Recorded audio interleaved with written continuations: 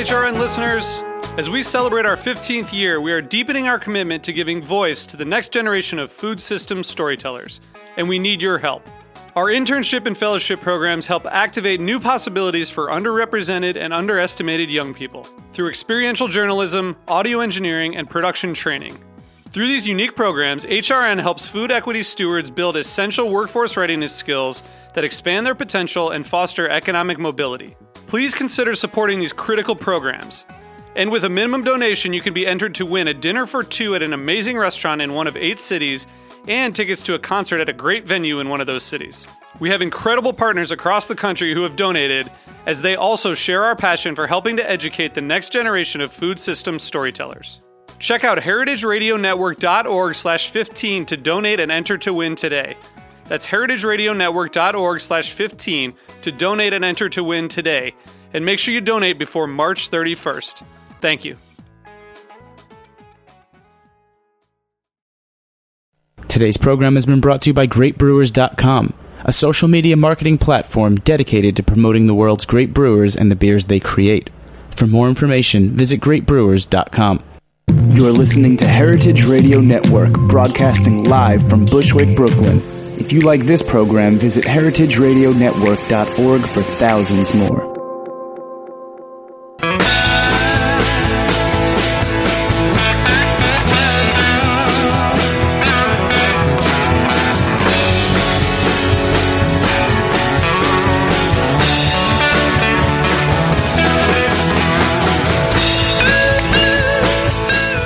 Hey, welcome to Beer Sessions Radio on the Heritage Radio Network. It's February 5th, 2013. That's our great new theme song by the Beer Amigos. You can check them out. They're on Long Island. They have a podcast. Thanks so much. And hey, I'm here with Jen Swartman from Blind Tiger. How are you, Jimmy? Jen? I'm doing really well. How about you? It's always great having you on the show. It's Jimmy great to Carboni. be here always. Jimmy's number 43. And thanks so much to GreatBrewers.com for sponsoring us. It's a great place to go to learn more about beer. Our guest tonight is one of your buddies and my buddies, Tommy Harder, the chef at Blind Tiger Ale House in How you doing? Our fantastic West chef. Village. So people don't usually associate beer bars with good food, but you and Blind Tiger have been doing something that has taken people's notice. A couple years ago, the New York Times, Eric Asimov wrote about good beer bars with food, and I know that Blind Tiger was mentioned. How did you end up working at Blind Tiger, and tell us about some of the dishes that you're cooking with beer, because I know that's one of your specialties. Yeah, well, I actually, excuse me, working at Blind Tiger, I actually all started basically just an answer to a Craigslist ad. Came to an interview and was sitting there drinking a beer with the guys. I can actually speak to the process to get to that point a bit, because I know that Dave, as a visionary of the Blind Tiger, the one who, Dave Broderick, who's on the show a lot, and who is our, the main partner for the Blind Tiger, just because it was his vision that created the beer bar back in '96. He's always looking forward and has, great ideas, and he really saw that there was this niche that wasn't quite being filled in New York. And, it's something that goes back to a lot of brew pubs, too, where it's really extraordinary when you have the combination of everything coming together. A really great chef who's really conscientious and really great brewers putting out really phenomenal beer. And when that comes together, it's magic. And a lot of times, the food is just an afterthought. The beer is really what they're focusing on. Sometimes the opposite, where they throw in a brewery just for kicks and it's really about the food. But when you're paying attention to the quality of all of it, then it can really be fun and magical. And so in this case, we saw that beer bars in New York really were not embracing the food, And so when we were at a crossroads and we were looking for a chef, I know from discussions I heard and just talking to Dave that he really was hoping to find the right fit and somebody who could take us up a notch and push us further, because Louise, who designed the first menu, did a phenomenal job. And we were suddenly known for our food in spite of ourselves, because we really did, have to have a kitchen in the new space when we moved. And so it's hey, you went to culinary school, you want to design some food that goes with beer? And she did such a great job that it meant that we became known as a food establishment. And yet we still weren't taking it to we weren't becoming more sophisticated with it. And so that's when Tommy came in, and we were so lucky to find him. So you just answered a Craigslist ad. Yeah, it was really. And I mean, I didn't know anything much about Blind Tiger itself beforehand. Like, I've only been in New York for probably I'm a little over 3 years now. But at the time, I was only here for about a year. From where? From I actually moved from the Caribbean. I was down in Turks and Caicos Islands before this, working for Club Med Resorts, and so I spent actually about 2 years between Florida and the Caribbean. But before that, I go back to the West Coast. I'm originally from Idaho, but I grew up in Portland, Oregon, and that's where I kind of did most of my cooking. Guess what I'm doing right now? and he also has a background. He worked for a brew pub out there too. Yeah. So I'm eating pizza, and then at Roberta's they have great pizza. It's pizza with some meat on top. Yep. And we thought since Tommy was coming on, first we would eat with our beer today because we're usually drinking beer, and we started with I had the Firestone Pale Ale 31, and Jen, what did you open? The Winter 13. The Winter 13 from Hopton Dormal. And Dormal. It's a wet hopped Belgian farmhouse, and it's phenomenal. I've never had it before this moment, and it's really, really nice. So I think that eating when I'm drinking is natural. I like to eat when I drink. So, let's go in that direction. So cooking with beer. On the menu at Blind Tiger, what dishes do you have that are made with beer? Oh, actually, I have about 6 different dishes. Especially during the wintertime here, I do a lot more of slow roasted, braising kind of items. So I have 2 items. I have a lamb shepherd's pie that's braised in beer. Take the lamb, the stew, and actually cook it in the beer. With the Blind Tiger, there's definitely a lot of adaptations that have to go along with having such a small kitchen, all that kind of stuff. So instead of using stocks and making stocks, I don't have a whole lot of space to do kind of stuff like that. So I do definitely have a great variety of beer to use, and so I can use the beer as a flavor base, as a liquid base for a lot of the stews and all that kind of stuff I do. Excuse me. One of probably the most asked for dishes is actually a beer cheese soup that I make, and it's a potato beer cheese soup. But instead of using any liquid or stock as the base to make the soup, it's all beer. And I usually use a combination of different beers, just kind of give out different nuances and kind of control the hoppiness and the bitterness if I use certain beers or not. So, and what kind of cheese do you use? That one I just use sharp white cheddar. So it's not everything's really straightforward, very simple. It's just potatoes, onions, carrots, celery, and beer and cheddar cheese. But it is an awesome dish. Every time I make it, I have people always going crazy for it. Every winter they're asking when I'm going to bring it back, and it's definitely it's taken on its own just by using these different combinations of the beers as well. On top of that, I always have my it's a Pilsner brined chicken wings. Without having a fryer at Blind Tiger, we actually had to think kind of out of the box. Now we're going to do wings, and so one of the things is they're a fully baked wing. So we actually they've been written up. We've gotten write-ups about those wings. Around Super Bowl time a couple years ago, there was a big comparing wings, and they gave little chicken wings, and we got one of the top scores for these wings, and they are like perfect spiciness, classic buffalo sauce. But the fact that they are not deep fried. Yeah, I mean, changes everything. They take a while. Sometimes people start getting antsy. I'm like, what? They are worth the wait. Yeah, they do. They do end up taking 15 minutes to it every time we get an order for one. But we have to kind of let people know. It's you're waiting for the good quality. That's why they're why they are. And but we brined them in Pilsner first, just being a lighter beer. Helps actually season the meat and really add a lot of juiciness to it as well. And you can almost kind of taste it. If you had a plain one, you could taste the beer in the meat itself. But just from soaking it in a salty beer solution for several hours, it creates a luscious, nice, juicy chicken wing. So that was that's one of the main dishes. Another one that we do right now is beef short rib SOS. And so what now I took is a classic SOS dish that's usually was just chuck beef on a piece blank of bread. on a shingle. Yeah, blank is on what a shingle. he's talking SOS, and it's a military thing, and I didn't know what he was talking about. Yeah, it's a blank on a shingle, but I actually turned it into a short rib on a shingle. Yeah. Cleaned it's it not up. just dry. It's not like braised dry beef. Yeah, exactly. It is. They are rich and decadent. Yeah. So what we do there is actually we take usually a darker beer like a stout or porter, which usually goes really well with gamier meat, and we braise beef short ribs in the stout beer, and then turn around and take that liquid base and make that into a mushroom gravy. Adding a bunch of wild mushrooms and stuff like that to, level off that sauce. But, using the liquid as also now it's the beer's the sauce base. In certain countries, I mean, there's definitely beer cuisine, Belgium, Germany. When you're talking about the beer cheese soup, that's something that I've seen in a lot of German cookbooks. Yeah.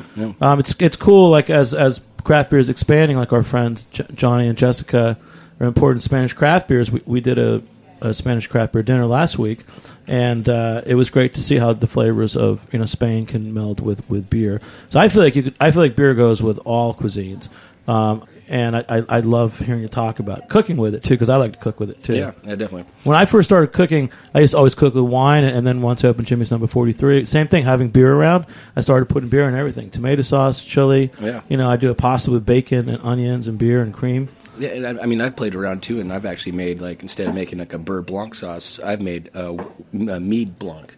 So you would basically think it's a white wine butter sauce, something that's really, light and rich and usually kind of tangy. Kind of do it. Usually it goes really well with, like, fish dishes and stuff like that. I was just playing around because we have mead there at Blind Tiger, and I'm like, well, let me see if I can't make like a sauce out of this. And so it was just, from like experimentation and kind of thinking outside the box and where I could substitute beer or mead or some kind of alcohol base like that for something else that I would use wine. Okay, so let's say I'm cooking something like shrimp with garlic, and I might finish it with white wine. What beers would I use to finish it with instead of wine? Instead of wine, I mean, you could definitely use with shrimp. Being it's a lighter fish or lighter seafood, you don't want to like overpower it with like a dark beer or something like that. So usually a lighter beer always will go really well with it. Something like, even if you go to as far as doing like wit ale or somewhere like my Belgian. Oh, wit would be good, Belgian wit. Yeah, I would actually like to do with that too. Is like kind of you're making like drunken shrimp or camarones borrachos. So like a Spanish dish, and it's something that's done in like Latin cultures and Is stuff. that a real dish, camarones borrachos? Yeah, but they usually they use. I would get that dish if that was on your menu. I would totally get camarones borrachos. Yeah, exactly. I mean, it translates to drunken shrimp, but using like even more of like an amber, and then like you also add a lot more spice and flavor for like kind of making more Latin. So like cumin and chili peppers. They usually have a lot more flavor to them. They go really well with like a lighter, medium in the range of beers. Like I say, ambers like always kind of be in the middle. It's because of like the not the flavor profile, but the color profile. They are darker beers going to have more of like these coffee espresso notes, where lighter beers going to have can be a lot, is almost exact opposite in the spectrum of things. But ambers always kind of right into the middle, really lend themselves to go really well with a lot of different things. And shrimp as well, like it's it's got its own flavor, but it goes, you can do it so many different ways that it depends on how you want to make it taste. And yeah, I'd actually like to make that dish. I was thinking you should cook 5 different shrimp dishes with 5 different beers. Oh yeah, exactly. That would be. And see how it Are there all any turns out. dishes at Blind Tiger that really stand out for you, Jen, that you really recommend to customers all the time?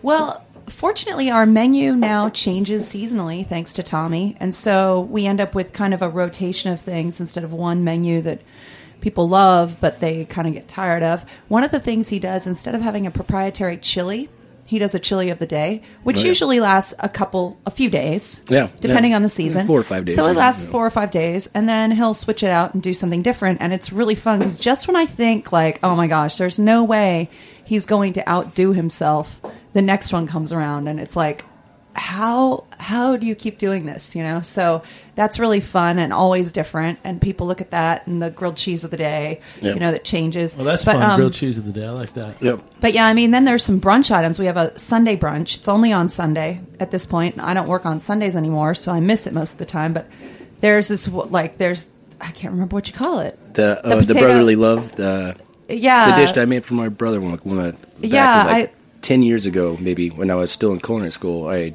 created this dish one Sunday, and it was just out, reading from cookbooks and stuff like that.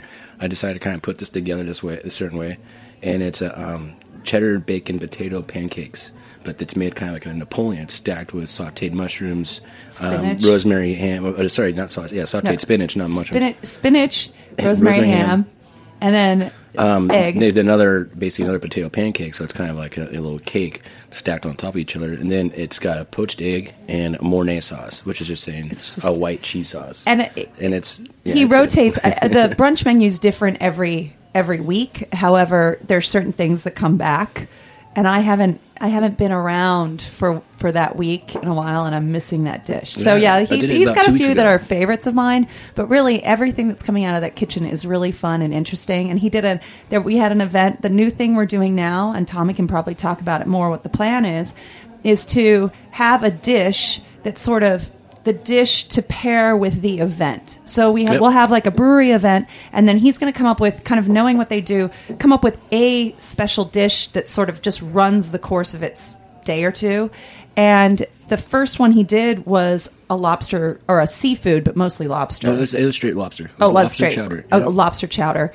And it was just like, I came in and everyone was like buzzing about the chowder, and I was like, is there any left? And he's like, it's gone, but you can have the last little bit. So I got the last taste, and it was honestly like, I just stood there quietly in the past of just eating this and just worshiping it. So congratulations on all the successes. Yeah, like she said with that, what we decided to do this year differently from what we have done in the past is now incorporating like a weekly special to kind of go once a month with the beer events we have. We always have beer events on either on Wednesdays or Sundays, and we do like 2 or 3 in a month.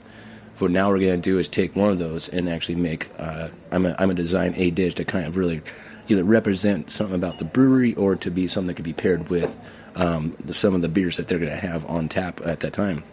And which is kind of a difficult thing because it's hard to make a dish that will pair nicely with 4 or 5 different kinds of beers, or even 12 beers or something like that. It's like they always have such a different variety that it's kind of hard to make a dish for all of them.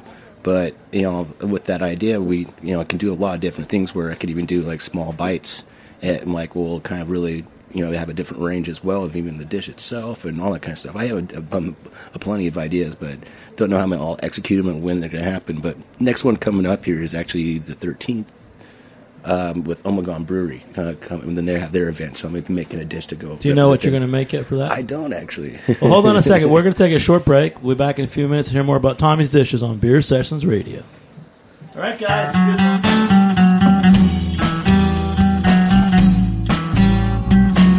This one's called My Used to Be by Pamela Royal on the heritageradionetwork.org.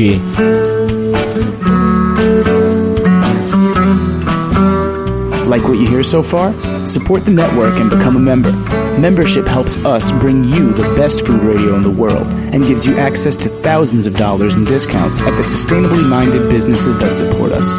To become a member, visit heritageradionetwork.org today.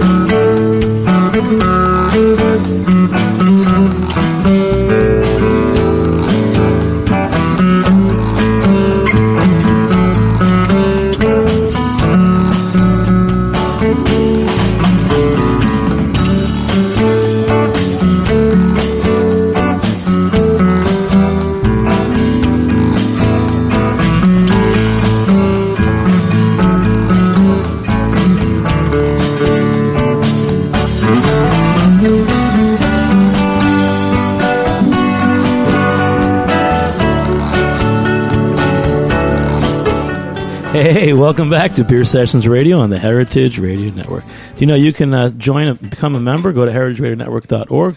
Sign up. We need membership, and you can get special benefits from it. All right, I'm here in the studio with Jen Schwartman and Tommy Harder from Blind Tiger Ale House. We're talking about cooking with beer, and we've got a phone guest, a good buddy of Jen's, and I've met him as well, Rodger Davis. He's opening Faction Brewing out in Alameda, California. Hi, Rodger.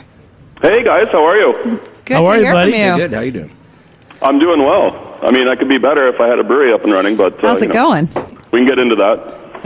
Well, let's talk about the big story. So we know that you had been a brewer. You worked at Triple Rock, and there was a place called Drake's as well? Yes. I basically have been a professional brewer since '97. I worked at a place in San Francisco called San Francisco Brewing Company, which has since closed. And then I worked at Pyramid. And then I moved on to Drake's and then Triple Rock. And now hopefully this will be the last brewery I work at, which is Faction. The big story that I would say is when I met you, it was so cool because, Jen introduced us, and you came by my place, Jimmy's number 43. But you came out to the East Coast to buy a brewing system. Tell us about how that happened, how you made the introduction, and it's such a cool thing. And what system right? it is. Oh, thank you.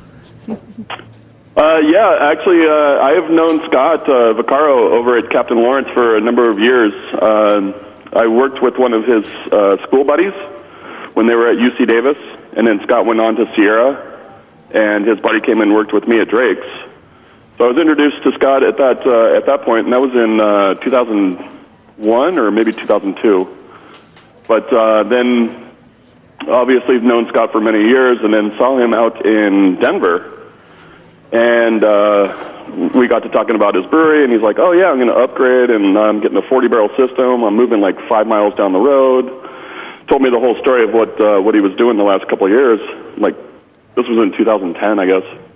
And I just asked him, like, "What are you going to do with your used equipment?" And he's like, "Well, I'm going to sell it." It's like, "Can you sell it to me?"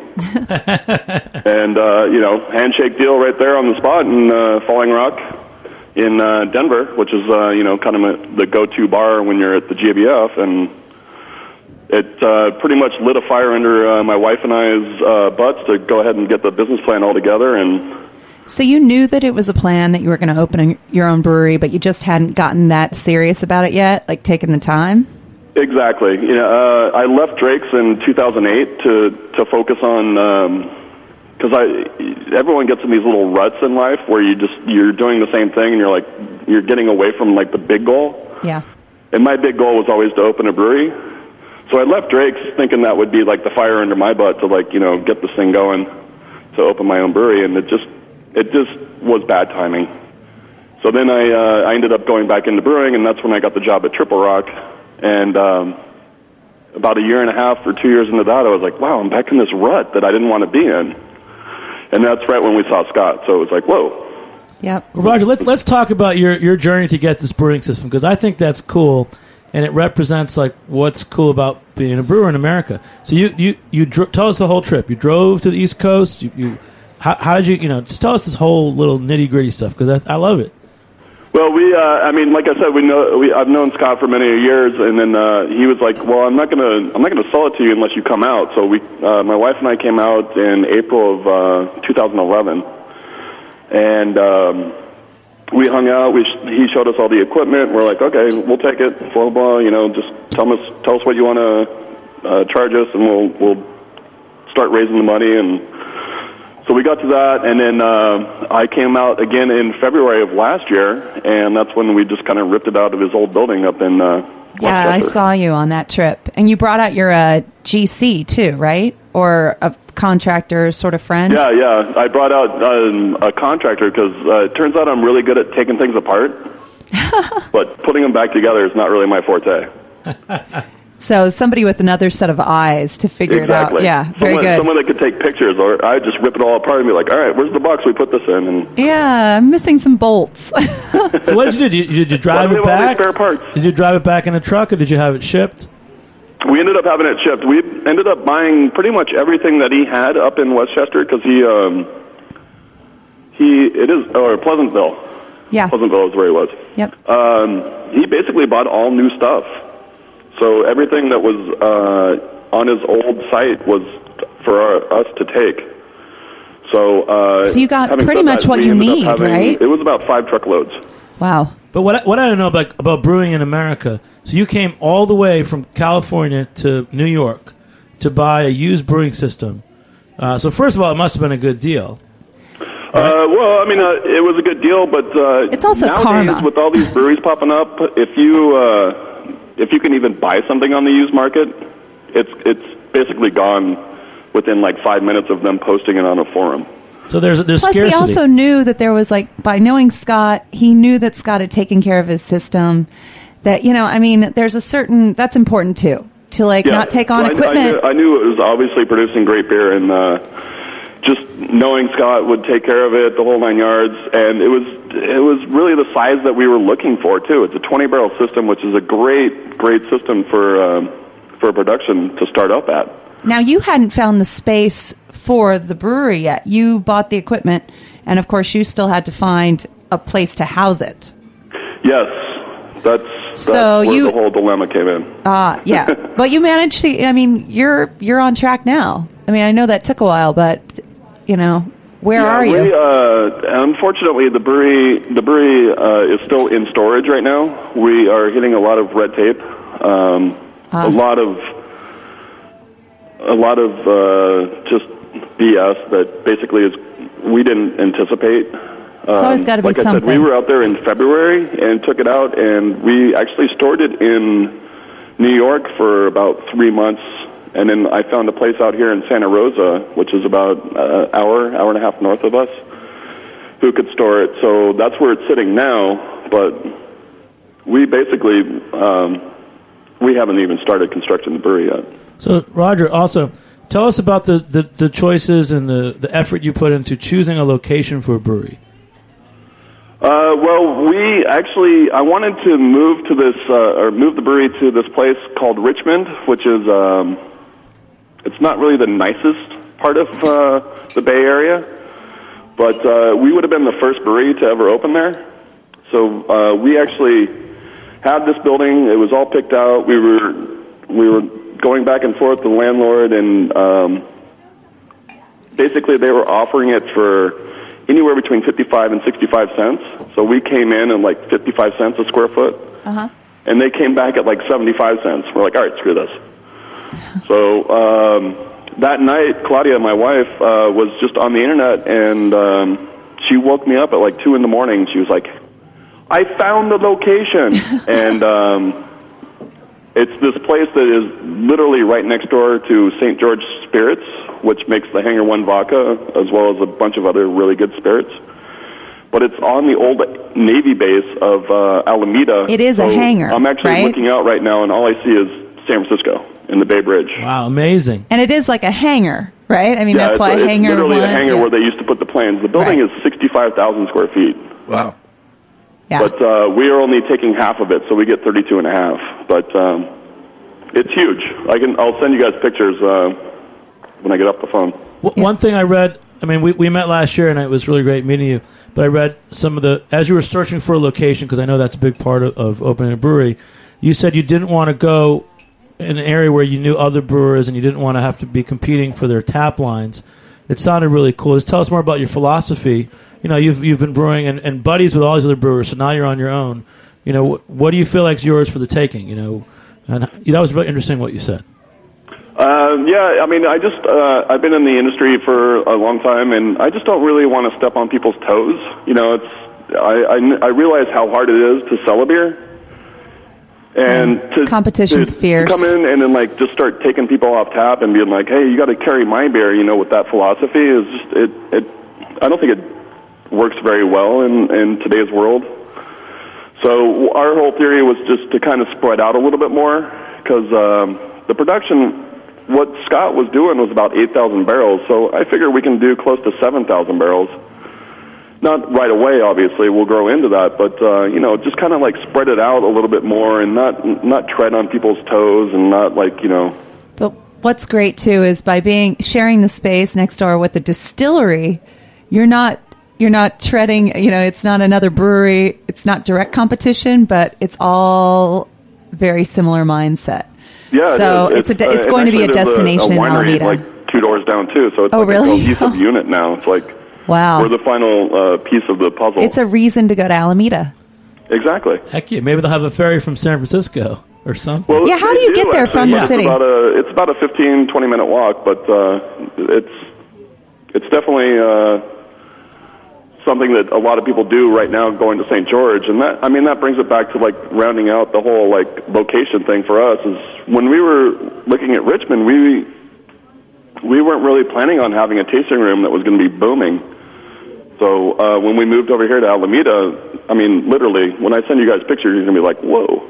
I've seen a picture. You showed me a picture. We're going to have a deck out here, and it's going to be a booming tasting room.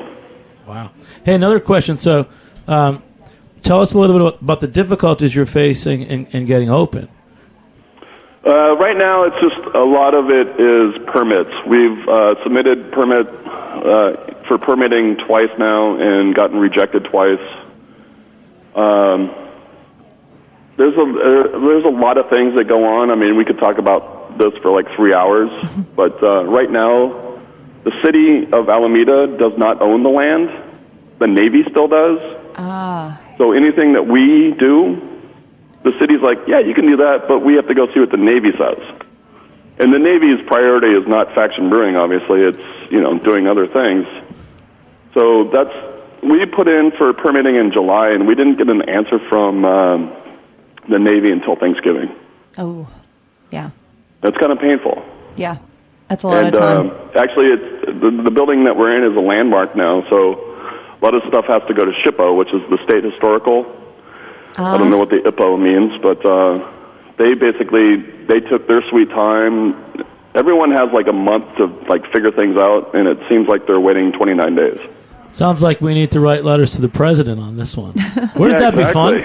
I mean, that would be a cool campaign. Write a letter to the president and have him support the brewery in Alameda, California. Exactly. And that's what they want, right? You turn these old Navy bases into taxpayers, This hangar that we're in was a Marine hangar on a Navy base. And I had some guy that came out, and he was going to help us with our boiler. But he was actually stationed in this hangar. Huh. And he actually, because the Marines, I guess, could give a little bit more protection. All the presidents, when they did their Bay Area trips, came through this hangar, which was kind of cool. So what, he was having flashbacks? There is a lot of history. Was this guy having flashbacks or something? Exactly. Well, we're all for it, but I would say this. I think that the government is trying to generate more money, and it sounds like they should get moving on getting you guys in there. Yeah, I'm all for it. It's frustrating and a long story, but I won't get completely into it. But hopefully, we just got our second rejection last week, and we have a big meeting with the general contractor and all the subcontractors and the architect and everyone on Thursday, and we just need to hammer it out, get it correct, and then submit and just be like, okay, here you go. So the Hangar 1 guys, I mean, what did they have to go through to get their approval when they started? I mean, how long? That was quite a while ago, right? Yeah, they have been in the hangar next to us for a little over 10 years, but I think they've been on the base for about 20. Oh. So they just kind of moved, and they closed this base down in '96. And St. George Spirits moved into the hangar next to us, I believe, in 2001. But they were already part of the system? Yeah. So time is on their side, but they were already on naval. Yeah, it's all very interesting. They were already on the base. It's all very interesting, all this stuff. But one thing I did read is that, but you said Alameda, the city, is behind you. So I'm sure that at some point, this will all come together. Rodger, will you stay on the line with us? We're going to take a short break. And of course. We'll be back in a few minutes on Beer Sessions Radio.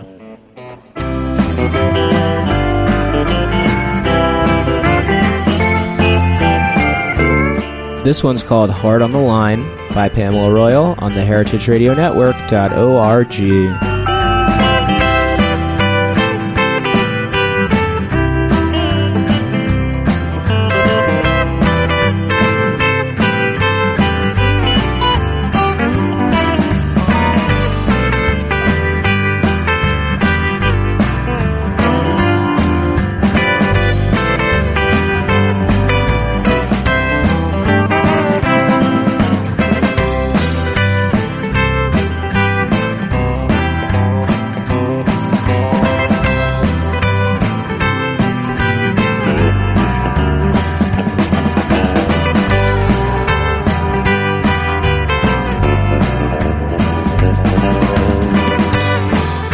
Every Tuesday at 12 p.m., you can call food scientist Dave Arnold and ask any question you want. John from Chicago, you're on the air. Hey, Dave. Cooking issues! Who am I fooling? This is horrible stuff. Without glutamic acid, you die. It is a matter of taste, but there's a lot more fat in sausage than you think. Get ahead of the curve. Tune into Cooking Issues every Tuesday at 12 p.m. on heritageradionetwork.org. Whose show do you love more than Dave Arnold's Cooking Issues on the Heritage Radio Network? I love. Hey, it's Rodger from Alameda, California. Yay! That's how Dave talks. It's cool. He's got a lot of energy. We got Tommy from Blind Tiger here right now. And so we got Rodger on. We're talking about trying to get open in Alameda. You know what we're drinking, Rodger? We're drinking these wild stuff, Yeasty Boys from New Zealand. And they have what they call the smokiest beer in the world, the Rex Attitude. It's very peat smoky. I think it's 100%. It's not like rock. It's not like it's a little more ashtray smoked. Yeah, but it goes really well with this pizza. The speck, as Tommy pointed out, the smokiness of the speck on the pizza that we had does kind of. I think the beer benefits from the pizza. Oh yeah, definitely. I mean, especially because it's also a little overwhelming. The mushrooms, the blue cheese, all that stuff that's on the pizza. Also, it's more earthy of a pizza, and so this one definitely lends itself much more to it. But food and beer combinations. Something sour beer with fatty food often equals a very balanced flavors. Rodger, let's talk a little about the California beer scene. Now, I know out here we get beers from Europe and all over, but you've been enmeshed in the California beer scene. So, what else is going out there that you like? What are the small breweries that you really like? And any some newcomers of the aside from newcomers? you that you are friends with who are doing a really good job? There's no good beer out here. Yeah, you guys. Yeah, it's been a wasteland for so long. Yeah, California has nothing going on. No, there's not so many breweries popping up right now. So much as like a lot of restaurants are turning into multi-taps, which is awesome. We've seen that here too. Of course, a lot of these restaurants realize that rotating the taps is really going to bring people in. Yeah. So that's kind of the way that everything's shifting out here. Obviously, I think there's a bunch of breweries opening in San Diego, but you can't really get those beers up here yet. But the Bay Area, I'll be honest, has been pretty stagnant for a little while. Hasn't really been anything opening. It's really interesting because I have my own theories about that. I go back, at least once a year, and I was like, this is crazy how few beer bars there are in San Francisco, and I'm just like, I don't understand, but I think it's because it's so deeply entrenched that it's taken for granted in ways that it's not taken for granted even in places like San Diego, because that's a relatively new market, a relatively new boom. And it's like once it gets to that point where, like, I remember going into a brunch place that would close at 3 p.m., and it would have 3 or 4 awesome beers on tap. And so I was like, it just is everywhere. And they're local, these great breweries that have been around forever that everyone counts on. Their quality is really high. And people just expect to find good beer where they go. So they're not necessarily like eager seeking it out with that fire, where a lot of these new markets, they're so excited. And, we're in New York now where it's like the consumer base is really excited. And so they're just like, they want something new and different all the time. And there's something nice about the maturity of adulthood where you're like, you can like settle into quality and have breweries that are tried and true that you really, that you truly love and know won't let you down. But there's also like this little bit of a lack of interest about anything else. It's a little provincial. And so what are some of those breweries?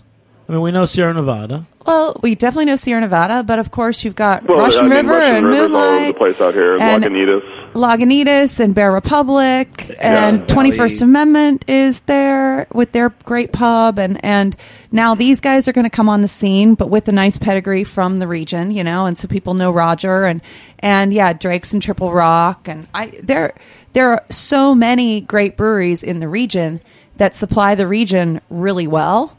And so the consumer market, I think, it's kind of nice to see places like Zeitgeist, which I've always really liked. They have a great garden. They're in the Mission.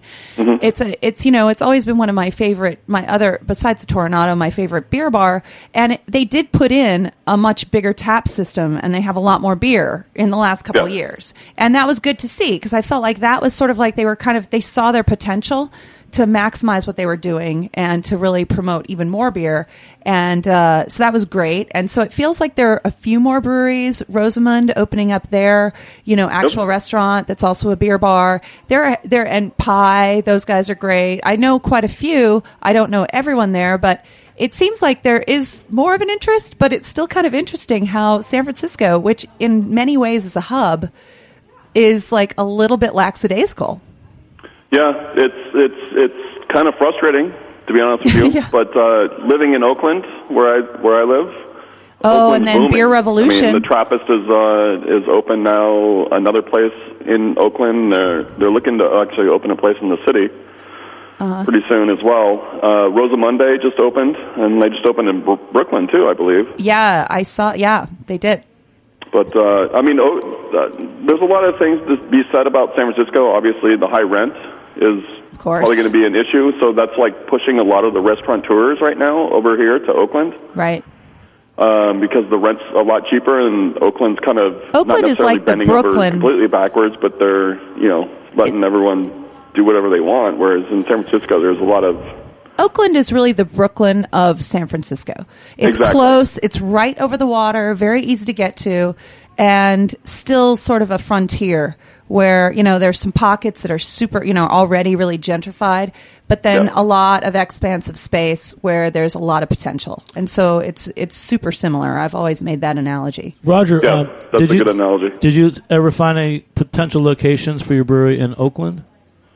We were kind of looking in Oakland, but then that goes back to what I was, my whole philosophy, which was like I didn't want to step on people's toes. There's a couple breweries in Oakland. Oakland, unfortunately, has this thing where you can't do manufacturing past a certain street, which is like right about downtown. So out in the neighborhoods where everyone lives, you couldn't open a brew pub. Right. Because brewing is light manufacturing. Right. So all the breweries like Linden Street, which I can actually, I mean, if I was maybe not Barry Bonds, but Alex Rodriguez, actually he's on steroids too, isn't he? I can't keep track. But you could probably throw a baseball and hit Linden Street, but to drive there is about 20 minutes because we're on the island, Right. So it's I didn't want to get it in anyone's way, It's like I just respect everyone that's done who's paved the way essentially for us. And Roger, you're a very cool guy. Let's jump it because we've got a few minutes left. Tell us about when you open Faction. Do you have some beers in mind that you're going to make first, and what styles of beer will you be making? Yeah, actually, we did all that in our business plan, which is basically we're going to come out with 5 different series of beers. We're going to do like everyday beers. We're going to do a little bit more strong beers. We're going to do a Belgian line. We're going to do barrel-aged beers, barrel-aged clean beers, and then sour beers. So we're going to have 5 different series of beers. And you've got space for some barrels, too. Yeah, we do. We're going to have 3 different coolers, so we're going to put all the sour beers in a cooler and all the barrel-aged beers in a cooler as well, just to temperature control them and keep everything like where it needs to be. Yeah. But, yeah, we definitely have space, but, it's amazing. When we first started looking at spaces, we were looking at like 10,000, 8,000 square feet. And then we saw this building, and it was like, wow, 65,000 square feet. We can take half of this. And then you just start thinking about things, and you're like, wow, that building's already filled. Yeah. Roger, it's really great talking to you, and we're rooting for you, and I swear to God I'm going to write a letter to the president. But we've also been talking about cooking with beer with Chef Tommy Harder. Yeah. Do you have a favorite beer and food pairing of your own? I'm sorry, do I? Yeah. Do you have a favorite food and beer pairing? Yeah, I really like Imperial Stouts with chocolate. Yeah, definitely. Yeah, classic. Yeah, I don't, It that's works. one of my favorites. Yeah. That's all you need, right? Yeah, exactly. That's that and fire at night. I'm done. Yeah. The one that always struck me, it was from one of Garrett Oliver's books. It was so simple and basic. You take a good barley wine, and you have it with a good blue cheese, and they really. I feel like a good food and food pairing, you actually balance it out. Oh, nice. Yeah, you have your Imperial Stout and your chocolate, and then you have the barley wine and the blue cheese, and that's a party. Oh, yeah. Sounds like a Valentine's date. Well, I have some Point Reyes at the house. I'll have to go try that. Yeah. All right. Go get some Bigfoot on the way home. So Tommy, let's talk to Tommy one more time. Sure. So Tommy's cooks with beer. So you're doing an Omegang a night coming up. What foods would you do with Omegang? Omegang just being also a Belgian brewery and stuff like that, I always kind of think about what would do a classic Belgian dish maybe with them. I have a lot of experience with Omegon because I've also been, to their BCTC and done cooking competitions the last 2 years now. 2 years ago, I took the mussel tussle, which was the Belgium. It was just we had mussels, and there was 6 different chefs. And we competed, but we all got paired up with one of their beers to use and pair with. Yeah. And so it's something like that. Tommy took that award. Yeah, they ended up winning that one. Yeah, that one was my big claim to fame that kind of got the whole thing started for me. Really, I actually got my name out there and stuff. But they had something like that too. I mean, I almost thought about maybe bringing it back and doing another mussel dish, but it's just because kind of bringing that. And then there was one more competition this year in Cooperstown. Yep. It was like different chefs pairing with food. What was that competition? Yeah, that one actually it was the Hop Chef. That was this last summer, was August or whatever when we were up there. And what all the other chefs happened to do is they are in different areas like Washington, D.C. There was one in Baltimore, I think, and one in Albany. They actually had these competitions. And all these chefs won that competition to come to BCTC to compete for the main event, the grand finale. And since I won the year before, I came back as well. So it was me and 3 other chefs, and that one was something that's totally different. We actually could plan out our dish. We had just like basically a stipend. So what was your menu? Because I remember you did something good. Yeah, I made actually a plate on basically like a crab cake, but I used braised duck. So kind of in the same form, to be kind of shaped in the same way, but instead of using fish or seafood or something like that, I actually used braised duck legs, and I cooked them in the Abbey Ale. And that was the other thing too about the competition, is that we could choose whatever beer we wanted to out of the Omegon range of beers to pair with. We didn't get specifically like I got paired up with this beer or I got paired up with the Wit or whatever. So I chose the Abbey Ale. Thought it'd be something to be different. And some that we could, that would maybe stick out, because usually a lot of people only know really more of like the Hennepin or the Omegon Wit. They're like, if I do something different, maybe I'll kind of stick out a little bit. So with that, I actually infused a lot of flavors that are also you can kind of find and taste already in the Abbey Ale, like sun-dried tomatoes and figs and different like ingredients like that. Like they're just naturally kind of present in the beer itself. They also, Omegon's kind of crazy too, is that they do a lot of their beers, they do add other flavors into like the cooking process or the beer brewing process. They'll add coriander seeds or whatever to which beer it was. And so that one, I already kind of had standing out, but I did a duck cake, but I also infused it with a lot of foie gras, and I made also a foie gras mousse that also was infused with figs, and then made a sauce out of the braising liquid, the Abbey Ale braising liquid, made into a mole, using basically different kinds of chili peppers and all that kind of stuff. So there was a lot of things going on. Finished it all off. I took the duck skin and made those into some cracklings, kind of get a little crispiness to go on top. So there was, like I said, a lot of things going on, but I unfortunately did not take the winning. I got third, I guess, in that competition. Yeah, I think the judges were prejudiced, but I was one of the judges. Sorry, we had a cool guys. We had guys from Star Chefs and Savour Magazine. It was a pretty big time thing. If you haven't been, listeners, check out every summer. It's the Omegan's Belgium Comes to Cooperstown event. Jen goes up every year. I go up. Dave Broderick. It's really the best beer event. Yeah. And Rodger, hopefully, next time you might come out in August yourself. You'd have a great time. Yeah, it sounds like fun. I'm suddenly very hungry. You guys out west. What's the big when everyone goes to the desert and Burning Man? Burning Man. Yeah. You got Burning Man. We got Belgium Comes to Cooperstown. It's a little different. Yeah. It's a little more civilized. Burning Man. I'd rather go to Cooperstown. Yeah, Cooperstown. Yeah, there's a great farm museum with hop exhibits. It's really, if you want to take a beer trip in the summer, I really recommend going to Cooperstown, because the farm museum's great, and they really have this working hop area, and you can learn about. That was the headquarters of hop growing in the Northeast in the 1800s. And I've already determined when I moved to the West Coast that the one event a year that will mark my annual visit back to the New York region is going to be BCTC. It's hands down the best. It wouldn't be the same without. And Jen, we know you have something secret and big coming up in the next couple of weeks. I have something that I can't announce officially until tomorrow, and it kills me because it's really fun. But next week we'll mention it. I'm going to do my best to kick ass. All right, I'm going to do a shout-out, too. Actually, tonight in New York, a number of our guests, including Sam Merritt, Mary Isaac, and myself, we were a part of this weird panel last year We sat in with Mr. George Riedel, the ultimate dean of glassware in America. They were deciding on the proper shape for a Spiegelau IPA glass, and there's a party tonight at Nomad Hotel in Manhattan, and I'm going to go there after the show, and we'll see what he picked. Mr. George Riedel himself picked for the IPA glass. It's going to be fun. And Sam Calagione from Dogfish Head's going to be there. So what we're trying to do out here is get you guys interested in all these fun things. Coming up, one thing Beer Sessions Radio is producing for the New York City Beer Week for the 3rd annual New York City Brewers Choice. Dave Broderick, the Blind Tiger owner, is curating all the beers. It's mostly Northeast regional brewers. The brewers will be there with their top beers, pouring it themselves with great food pairings. And it's a super VIP. There's only a couple hundred tickets left. So if I were you, it's still $60. It's a great event. It's probably the best event of New York City Beer Week. In New York City. New York City. Yeah, I'm happy to see him also be part of it as well. Thank you, Tommy. And I wanted to ask you, you didn't tell me what you were going to cook. Oh, yes. I'm still... Did you figure it out yet tonight?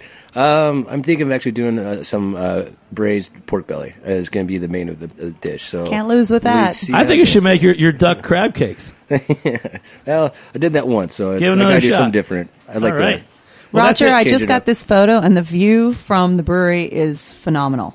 Oh, did you get that? I got that. It's incredible. Everyone's going to have to visit this place. Jen, we can put it. If you can email it out, we can put it on our Facebook or something. Yeah, I will. I'll get this to you. But just imagine having a deck out there. I know. It's like the biggest deck ever. Oh, it'll be fantastic. And the beauty is there's runways out there, and there's a bird that's endangered that lives out there, so they'll never build on that. Oh, nice. Awesome.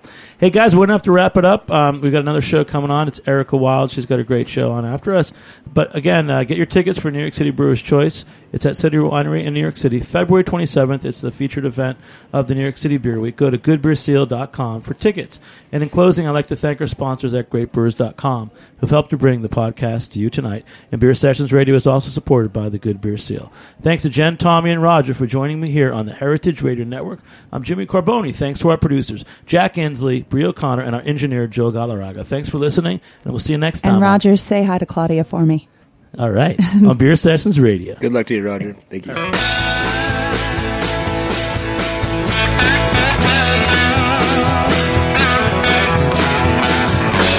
Thanks for listening to this program on heritageradionetwork.org. You can find all of our archived programs on our website or as podcasts in the iTunes Store by searching Heritage Radio Network.